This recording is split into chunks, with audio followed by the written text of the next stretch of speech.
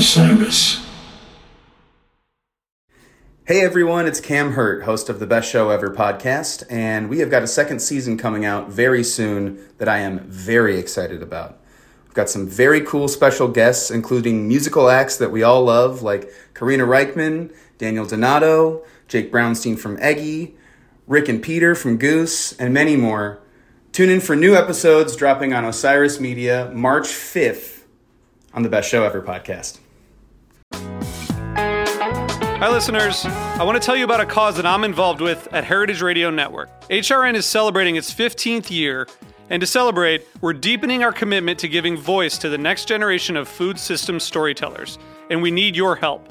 Our internship and fellowship programs help activate new possibilities for underrepresented and underestimated young people through experiential journalism, audio engineering, and production training. Through these unique programs, HRN helps food equity stewards build essential workforce readiness skills that expand their potential and foster economic mobility. Please consider supporting these critical programs. And with a minimum donation, you can be entered to win a dinner for two at an amazing restaurant in one of 8 cities and tickets to a concert at a great venue in one of those cities.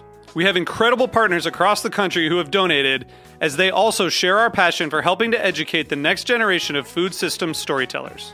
Check out heritageradionetwork.org/15 to donate and enter to win today. That's heritageradionetwork.org/15 to donate and enter to win today. And make sure you donate before March 31st. Thank you. Hi, I'm Raye, Zaragoza. We are here in my nearly empty apartment in Long Beach, California. I'm only here for 2 more days. And I don't know, I guess I really just want to have a good time and connect with people and empower youth of color and empower other kids that grew up thinking they couldn't be a performer because of the color of their skin, that they can, and they can do all kinds of stuff. So every year I'm just trying to do something different and new and cool. From the late nights, skipping the chasers, playing for strangers at the bar. So who are we now? Who are we now? Standing on sacred, stolen ground. Who has the answers when there's no one to be proud? Oof, I can listen to that voice all day long. Hey everybody, you're tuned in to the show on the road. As always, I'm your sonic spelunker, Z Lupitan, and yes, you are listening to the amazing Raye Zaragoza, who I was able to talk to in her apartment in Long Beach. She had no belongings left in that apartment because she is about to go on the journey of her life, and we'll let her talk about it in just a second. But first, I want to quickly sidestep to a story you may have seen in the news last week. The founder of Rolling Stone magazine and the Rock and Roll Hall of Fame, Jan Wenner, who is putting out a book called The Masters, a collection of his interviews over the years with rock and roll stars like Bob Dylan, Mick Jagger, and Bruce Springsteen. And he doesn't include a single person of color or a single female artist in this collection of masters. And why, you may ask? Well, he said out loud that no women or artists of color were as articulate enough on this intellectual level. And folks like Joni Mitchell, why, they could not be viewed as, quote, philosophers of rock. And yes, for PR's sake, he said, I should have included them, but I don't give a shit. Now, we could dive into the many reasons this is totally insane, but there's something that Raye said at the end of our talk here that really stuck with me. We have to decolonize our minds. We have been trained from moment one to value a certain set of artists, a certain set of ideals, of looks, of skin color, and artists like Raye are maybe just being able to be seen and heard for the first time on a wider level. And while many of the glowing PR stories about Raye Zaragoza will mention her indigenous heritage and how she fought for the rights of her forgotten people, what I am most struck by is her songwriting. And maybe like those quote-unquote masters who came before her, Joni Mitchell, Stevie Nicks, Carole King, Ani DeFranco, I think Raye is going to be someone we're going to be listening to for centuries to come. A skylight and a garden. Tell me what that means. So, two momentous things are occurring right now. Yeah. Obviously, Hold That Spirit is now in the world. Yeah. Congrats. Thank you. Bumping it on the way here. Loving every moment of it. But also, you're packing up this apartment because you're doing something definitely that you've never done. Yeah. Which is going on a national tour. Yeah. Maybe it'll go worldwide. Maybe. Of a new production of Peter Pan. Yes. Yeah, the timing is really crazy. So basically in the next 2 months, I have my first ever headline tour with a band for my music. And then I'm also starting rehearsals for the national tour of Peter Pan that I'll be playing Tiger Lily in. And this is a brand new reimagined version of Peter Pan where all of the indigenous characters are no longer stereotypical racist versions of just horrible stereotypical characters.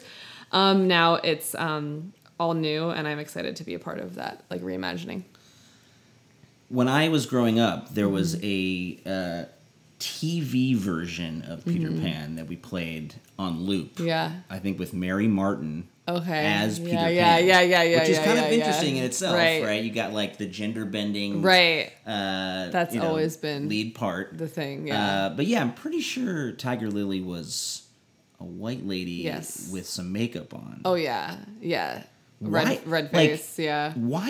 Why is that a thing that was like? How could that be a thing for that long? Yeah. Like nobody thought that was a thing that people in history would be like, maybe totally. It's really wild to me. Should have rethunk that. It's also been like very recent that like a lot of indigenous characters have not been played by indigenous people, and I feel like it's a lot of it comes down to the ignorance of a lot of people not even realizing that indigenous people are still here and that indigenous people still exist and that they are also actors and we are also performers, and there's so much talent and we can portray indigenous people. So I think that's just been the ignorance of many years. And finally there's like people like Larissa Fasthorse, who is the playwright who is doing all of the new edits to this version of Peter Pan.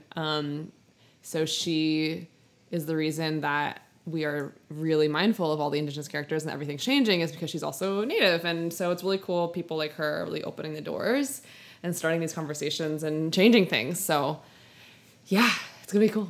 You have a song called Still Here on the new record. Yeah. Which is really beautiful. That the idea of like sort of after everything we've lost, you have to kind of just embrace that nothing is going to be the same, like this river flowing throughout time. Right. Wow. But I can feel in that song and stuff in this record that there is a musical theater lover inside. Oh, you, yeah. Right? Yeah. I know you're scared, but you won't be scared alone. You're not as far as you think you are from home. Every line that we've drawn, every bond that we've broken, after all that we've lost, we're still here. Here we are. We're still here. Here we are, one in a million, still shining, dancing in a sea of stars. We're still here, here we are, here we are. Did you grow up singing sort of musical theater stuff at school?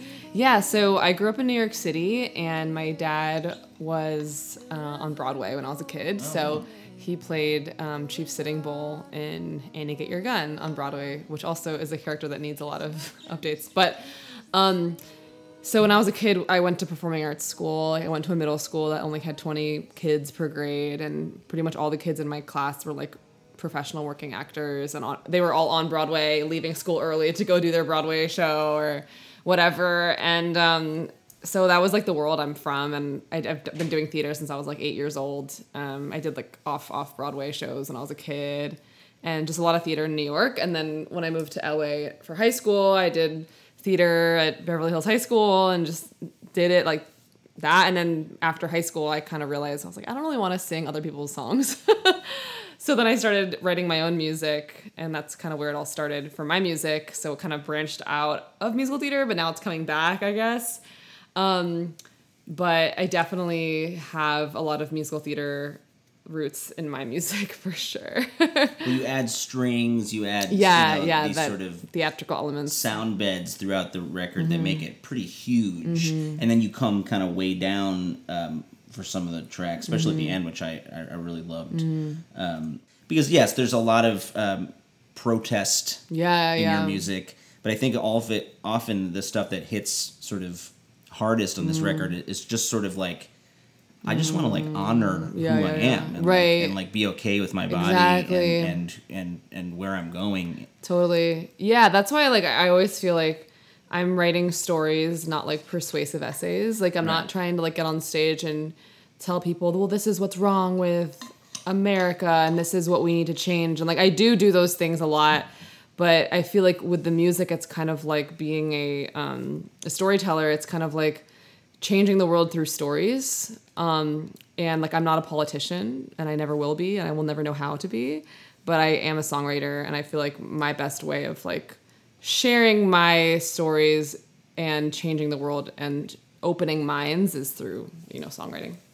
I had Ani DeFranco on this podcast. Ooh, yes! And I was so sort of impressed by her incredible focus and her ability to say these complex ideas in an unbroken, almost like politician-like speech. Right. And at the end I was like, are you sure you don't want to run for office? Because I would vote for you. I know. And then she was like, absolutely right. not. But that's like the sad thing about politics is like the people who really should be in charge would never dare try. That's so true. That dirty water. That's so true. Yeah, so many artists are really amazing like that and are truly amazing public speakers. And I can rally myself to do those things, but I still feel so much more comfortable singing than I do speaking. It's intense to be a public speaker. So tell me about your parents and how music first hit you growing up. Yeah, so when I was a kid, my dad was on Broadway, so I was exposed to a lot of musical theater and things like that. And like Bernadette Peters was like in his show with him, so she's like a Broadway legend. And to me, she was just like Auntie Bernadette, like she's just hanging out. And her voice is insane. And I always really idolized her vocal technique, and I think I really, to this day, still use her as like a touchstone for vocal technique. But also my dad was a mariachi. He played trumpet in a mariachi band. So I was exposed a lot to mariachi music, Mexican music from my dad's side of the family. My dad is Native American of Akimaatam descent and also Mexican. So I got a lot of the music influence from his side because a lot of my cousins and my abuelita was always like having people over and like bring instruments, play songs. It was like a very like party music family. And then my mom's side, she's Japanese and Taiwanese. And not as much music on her side. She didn't really do a lot of music stuff. My mom is more the business brain, and that's where I get, I think, my businessy side for being an independent artist. But I also just got really into like classic rock and folk music as a kid. For some reason, like my close friends that I met in middle school got me into like the best music. Like my one friend Zach, who I'm still friends with now, he got me into the Beatles and Queen and Queens of the Stone Age and Crosby, Stills and Nash. And my dad used to listen to Harry Chapin and James Taylor all the time. And my other best friend loved Led Zeppelin and just all these things that you would not really expect 11-year-olds listening to. But it just ended up being, in my world as an 11-year-old, that was what the cool kids were listening to in my weird like school for weird children of performing artists. And so that's just what was normal to me. And then that super shaped my music. I mean, that title track, Hold That Spirit, reminds me of Stevie Nicks, like and Thank her you. solo I love record, her, you know, that belladonna stuff where Yeah. you have the sort of guitar pushing it through, but you know, you're talking about opening up the cages that have been sort of locked throughout time. Yeah. Right.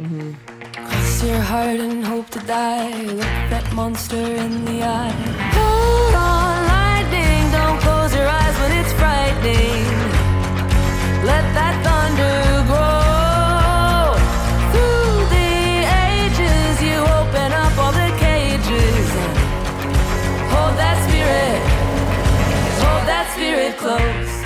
In many ways, this whole debate about critical race theory in schools, it's like we have this fundamental breakdown in a lot of parts of this country where people do not want to talk about the past because it somehow judges them now. Now, yeah. And it's like, so we can't actually admit that we were wrong or that we were holding an entire generation of people back because of the color of their skin. Because you're butthurt about it Right, now? exactly. Like, that makes no sense. Yeah, there's like this thing where, like, you know, as a daughter of an immigrant or daughter of an indigenous person, and it's like you carry your family's history and trauma with you everywhere you go. Not only do people judge you for the color of your skin or for where you're from or whatever, but also, you know, you carry that generational trauma and you carry all those things, and I feel very proud of it.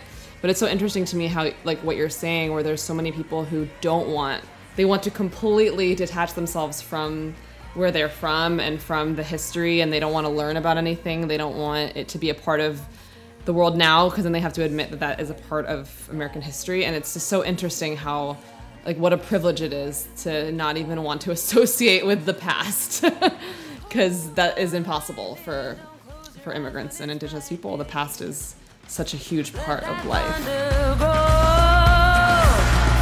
the ages, we open up all the cages. Hold that spirit close. Hold that spirit, hold that spirit, hold that spirit, hold that spirit, hold that spirit, hold that spirit close. Hold that spirit, hold that spirit close. Well, I think that there is a kind of bizarre thing about American assimilation or immigrant culture. Yeah. I kind of honestly feel with my Italian grandmother, who's still around, 97. She's born in New York, but like her family were, you know, they were destitute. They came from Italy, and in her mind, there's no like pride about her past. She doesn't want to visit Italy. She doesn't want to talk about that side of her family. I mean, it was tough. Her mother like literally died having her. Right. Yeah. So there's a lot of trauma there. But instead of like, oh yes, I'd love to find out more about who I am, it's like, no, I'm American. Erase everything before this. Yeah. Which is a very like weird thing for me. Yeah, as no, like there a is storyteller, there's a lot I of want to that, like know the story. Yeah. And a lot of the family is like, we don't want to tell the story. Yeah, that's like a trauma thing. I mean, I can understand like my great grandmother and her being taken from her tribe and being, you know, all the brutality and horrible violence that she experienced. It was like she didn't want to talk about it. She didn't want to relive it or share about it because it was too traumatizing. So I do understand that for sure. And I think that, you know, as her descendants, it's like, I wish we would have known more. I wish she would have been more open to sharing. But yeah, there's definitely a trauma response there for sure. Yeah. What does the phrase "hold that spirit" mean for you? So hold that spirit for me means to like hold on to like that spark and that belief in yourself that you can move forward. For me, like spirituality and just like that inner self, I feel like I was really losing, especially during like a pretty difficult relationship. And I was also losing to like all kinds of like obsessive behavior around food and my body image and an eating disorder. And I was just like kind of losing myself in all of these external things that were pulling me away from what really is important, which is like spirit and like inner self. And so hold that spirit is pretty much just like through all the noise and all the thunder and all the rain and everything, you just have to keep holding on. Yeah. Well, I think there's also a interesting thread throughout this record of like looking the monster in the Exactly. eye, confronting the monster, or I don't want to be the monster under your bed. I don't want to like have to be someone who is constantly running from this monster. Yes. You know. Yes, I love it. I love like a lyricist can like really pick out the lyrical I'm like, oh, there's themes. the monster again. The monster's back. Yeah, I was talking to Anna about that, my co-writer who wrote all the songs we referenced the monster, and it's like, I think all the songs I wrote with her we referenced the word monster, and it just I through the past few years it's been a lot of like the not avoiding your fears or avoiding the like icky thing. It's just going to make you so miserable. So you have to face it. And like the denial is so strong. And I was in denial about many things in my life. And through this record, I had to really face all of them head to head and just like look the monster in the eye and just be like, you don't control me. Like you can sit in the car, but you can't drive, you know? And it's, yeah. Yeah, Not a Monster feels like almost like part 2 of Hold That Spirit. Like yeah. Sort of Like, ooh, yeah, I like that. Like extended cut. Yes. But, you know, coming right out with that line, you know, your hand is wrapped around my throat. Yeah. You know? And is that sort of almost the societal pressure on women? It could be. Yeah. Because that the ravenous obsession telling you you're not good enough. Right? Yeah. I mean, I think that's in a lot of us as artists, but I think it's like doubly on women creators. Yeah.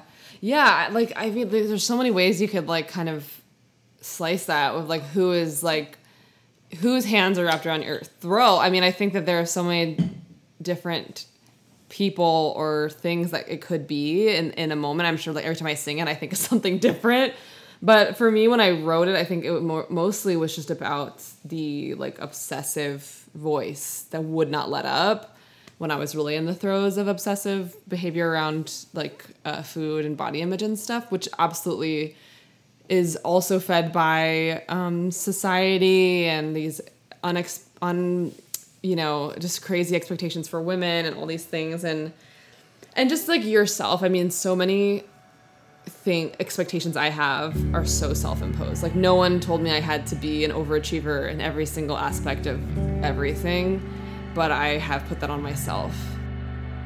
Your hands wrapped around my throat. What you want, I don't know. You take a shot and then you swing, but I keep fighting. I'm fighting. It's like a shadow on my heart, and I don't know how it started, but I'm not living that life anymore. No, I'm not living that lie anymore.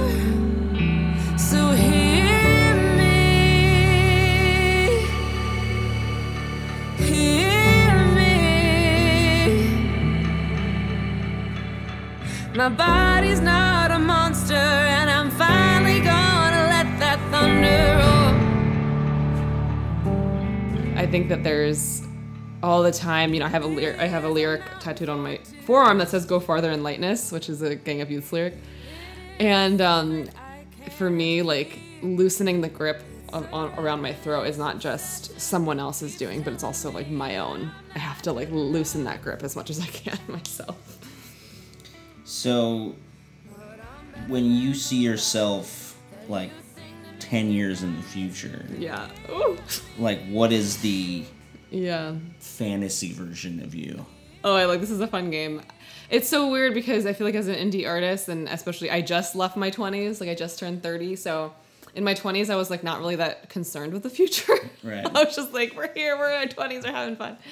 But now in 10 years, like I'll be 40. I mean, I want to have kids. I want to like have my own version of some kind of like white picket fence future. And it's like so much of my album is about how I throw away that need or that desire or that holding it against myself. Like if I don't have this thing, then I'm failing. But I do want all of those things. I just don't want to go about it in the way that I was before.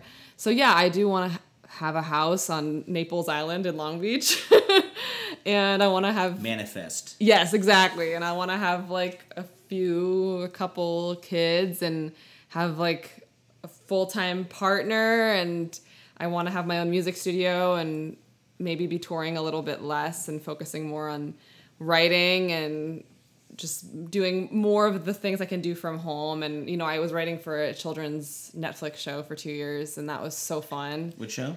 Spirit Rangers. Oh, cool.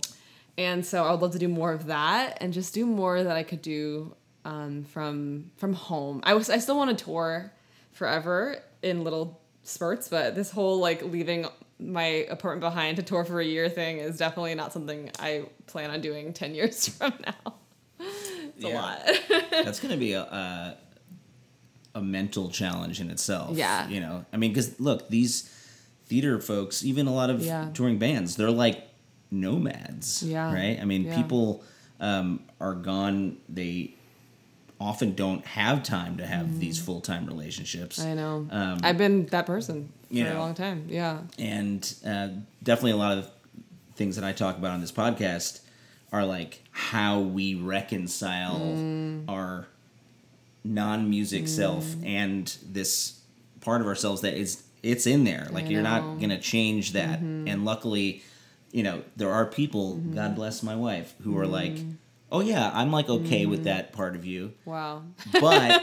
But it changes when the kid comes in the picture. Yeah, and not saying that my sure. wife isn't 100% supportive, but like I was just in Europe for, you know, a good almost 2 weeks. Yeah. That's sort of been the one chunk of the year, like last year, where I'm like gone for more than just a few shows. Yeah. And like, it was rough. Right. You know, it's like all For on sure. her. You know? Absolutely. I can only imagine. And I feel guilty. I feel like I'm not like doing enough to be a responsible person. Yeah. Because there is something deeply irresponsible about choosing this life. Absolutely. Right? Absolutely. But then you see the like ideal version of it. You're like, oh look, people can really do it. Right. And you're getting these opportunities. Right. That's why it's great that you're doing it barely now. 30 and not, you know, this is when you should be doing it. That's exactly what I also have a goal to write a musical myself, and I've done like a residency with Roundabout Theater Company and have like done things where I'm like planting these seeds for writing my own musical. And also a huge part of what I'm excited to be doing this musical is I get to do research for if I want to write one in the future. Great and research. Then I've been doing a lot more with sync. And so there's things that I could do that don't rely on touring that I think I will eventually double down on when I do want to have a kid in the future. Because, I mean, I remember what it was like when I was a kid. My dad, he would leave for X amount of days to go on tour with Andy Ergun or whatever. And it was really hard.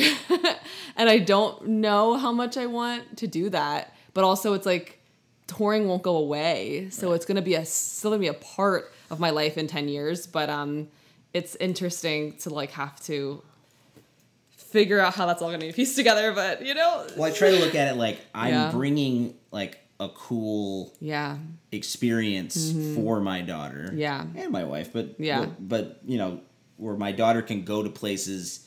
I mean, my daughter has been to like Mexico and Hawaii and Utah, and I mean, she's 1.5. She's probably flown more than most people in their entire lives. Not always for the music, but like we're just sort of treating her like she's part of the experience, you know? And I have a lot of friends who grew up like that and think about it like it was the coolest upbringing ever, you know, and they loved it. But I had this conversation with the artist Bahamas yesterday, and like he's like, man, he has 2 or 3 kids. Wow. And he's like, I wish we would have started earlier. I'd love to have 10 kids.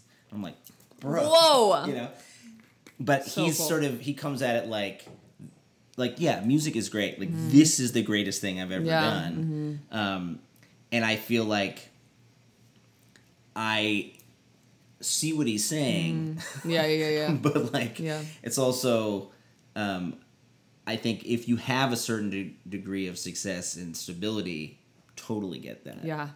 But like, it's almost like but when you're in like the middle, it's like Totally. We like to say that our daughter is limited edition. Right. There's not going to be any more. Right. For various reasons. Yes, I know. I heard when you talked about that as well in your show, and I was like, wow. Yeah, my wife has been through just insane trauma, and she's writing like a book about it in like this Substack called Rare Disease Girl, which I named. Wow! Oh my gosh! Which is it's an intense read because I think I almost blacked out a lot of it, like what happened about a year and a half ago, because it felt like a horror film that was happening to someone else, right? And then like, oh, this perfect baby's here, great, right? Oh my gosh! And then she has this like insane memory, so she's like, wow, cataloging all this stuff, and now just recently she's going into all the files at like Cedars-Sinai of like what actually happened to her,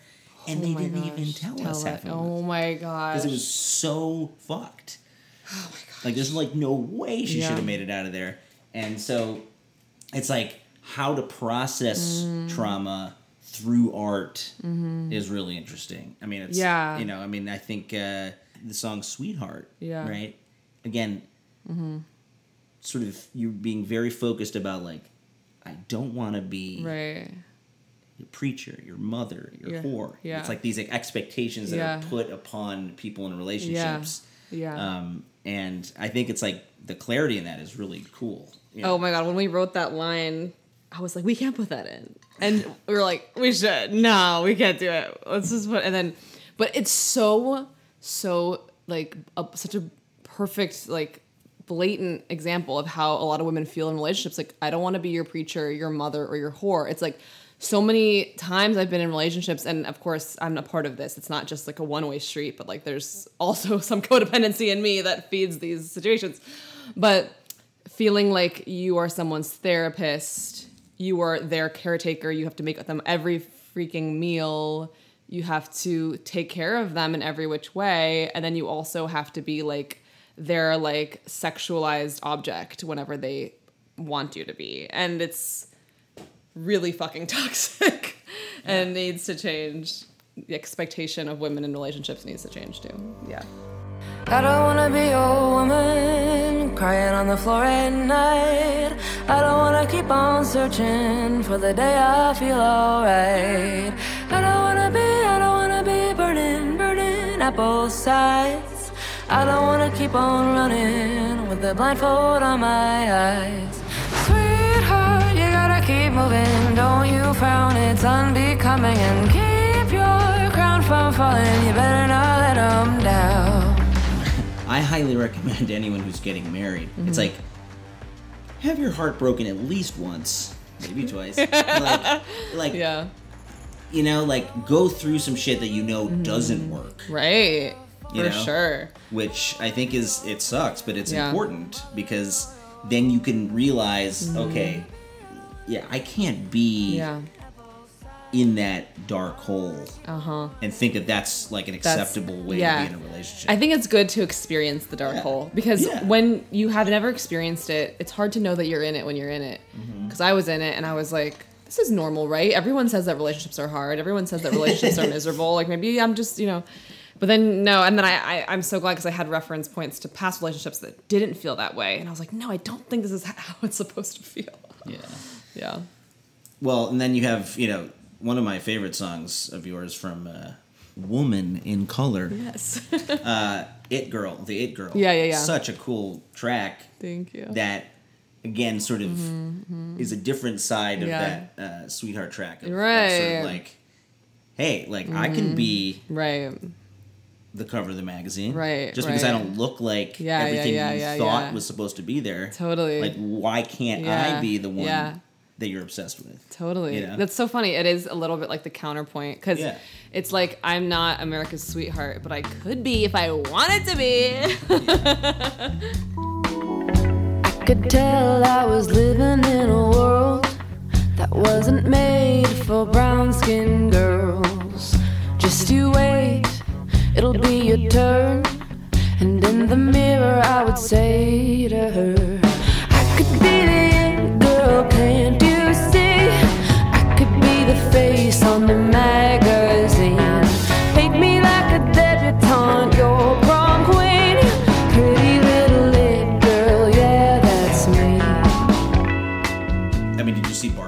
Yes. Right. Loved it. Loved it. But I feel like the thing that holds me back a little bit, and they do acknowledge this in the movie. Yeah. It's like, would we all be as obsessed with this if it wasn't like Margot Robbie, perfect blonde beauty, as the protagonist? Like, we cannot ever get out of our obsession for the skinny blonde. I know. But you know, it's yeah. it's one of those things in American culture, especially, where like this is the ideal. Absolutely. And I think that like a lot of people of color and women who aren't, you know, Margot Robbie-esque have that also. We have this like internalized hatred for our own bodies, for just female bodies in general that don't look like that. And it's so crazy how you have to unpack that. You know, just because like I look different from that doesn't make me any less like susceptible to that way of thinking. And then I'm like catching myself and I'm like, wow, like look at me judging myself and judging other women, because that ideal in my head is like embedded in my soul, and I need to like decolonize my own brain. And there's so much internalized, you know, hatred for whatever in all of us. And we have to all of us have to unpack that slowly. Well, it's like that line in, you know, not living in a world for brown-skinned girls. Right, exactly. It's like you're sort of having to like shape-shift your way into be like, well, if I can just act like the other kids. Exactly. You know. Was there a moment in your playing career where you're like, maybe I am the it girl? Like where you felt like peak rock star moment? I feel like that has been this year a little bit, because I think that all of us have this idea of like the ultimate thing you could be is like a Disney princess, right? And like, I guess getting cast to portray this like new version of Tiger Lily. Our show is not associated with Disney because we are based off of the original story that the Disney was also based off of. So I'm not technically a Disney princess, but getting to portray a character that's so iconic and get to be on the front poster of Billboard with like the other actors, and like all of us that day like just felt like it girls, you know, and like taking the photos. Well, when it came out, we just felt so, it felt iconic, and it felt like this really incredible new thing. And then with Hold That Spirit coming out, getting to do my first headline tour, like this year I definitely feel the most it girl I've ever felt, which is cool because it's like the year that I'm like 30, which is when I always thought like my youth would go to die, which is like obviously such a stupid misconception. But this year definitely feels like my year. It feels good. That's me. Pretty little it girl, yeah, that's me. Pretty little it girl, yeah, that's me. I don't give a shit, girl, yeah, that's me.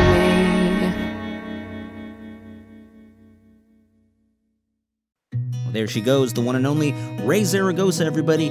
RayeZaragoza.com is the website. Her new record is called Hold That Spirit, and she'll be touring with a full band, I'm told, starting in Alaska coming up, in Colorado, in Wyoming, in Nebraska, in Iowa, lots of stuff. Please check it out. We had a great time having her open for my band Dust Bowl Revival in Venice Beach last year, and we're going to be playing a really special show with our Dust Bowl Revival fam outside LA, not too far, in Cerritos, October 7th at the Cerritos Performing Arts Center. Truly beautiful venue. Please come check that out. And we'll be up at Hardly Strictly Bluegrass in San Francisco, September 30th at 11:40 a.m. Bring your coffee. It's going to be amazing. Do you want to hear more from Raye Zaragoza? Of course you do. This is actually only part 1. Next week we'll bring you part 2, where we dive into our crazy ideas about reincarnation and her hopes and dreams for the future. And she plays an exclusive acoustic song just for you. As always, the show on the road is written, produced, and edited by yours truly, Z Lupitan, and we are part of the mighty Osiris Podcast Network. Please leave us a kind review on the iTunes page, and we'll see you next week with more stories.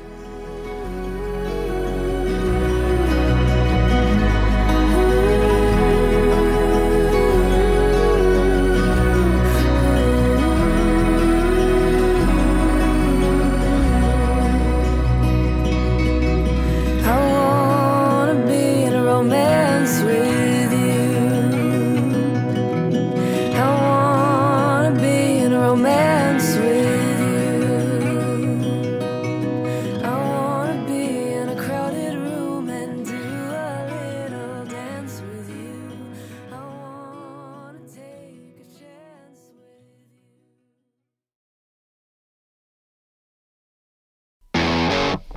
Ever wonder what a punch from Elton John feels like? Or how you'd cope with having turned down the chance to be in Nirvana? Or what signal Keith Richards gives when he wants you to get the hell out of his hotel room? Fans of Too Much Effing Perspective don't have to wonder, because they've heard these exact stories and a jillion others on our podcast. I'm Alex Hoffman, former tour manager for Radiohead. And I'm musician and comedy writer Alan Keller. On the TMEP show, we get guests like Nancy Wilson from Heart, Jeremiah Freites from the Lumineers, and Modern Family's Julie Bowen to tell us things they may have only shared with their therapist, clergy, or a TMZ stringer. So join us on Too Much Effing Perspective. That's EFFING Perspective. The only podcast you crank up to 11. Hello out there. Yes, hello out there, everyone. I'm Hal Schwartz. And I'm Flynn McLean. Together we host None But the Brave, a podcast dedicated to the music and career of Bruce Springsteen. Bruce and E Street Band are on tour right now for the first time in 6 years, and we're taking a detailed look at what's happening on stage in our bi-weekly episodes. We've also been recently joined by some very exciting guests, including rock journalist Warren Zanes and Stephen Hayden, Backstreet's Magazine founder Charles Cross, and Barstool's Kirk Minahan. If you're a diehard Springsteen fan, this is the show for you. So please subscribe to None But the Brave on your favorite podcasting platform, and we hope to see you further on up the road. Thank you so much. We'll be seeing you.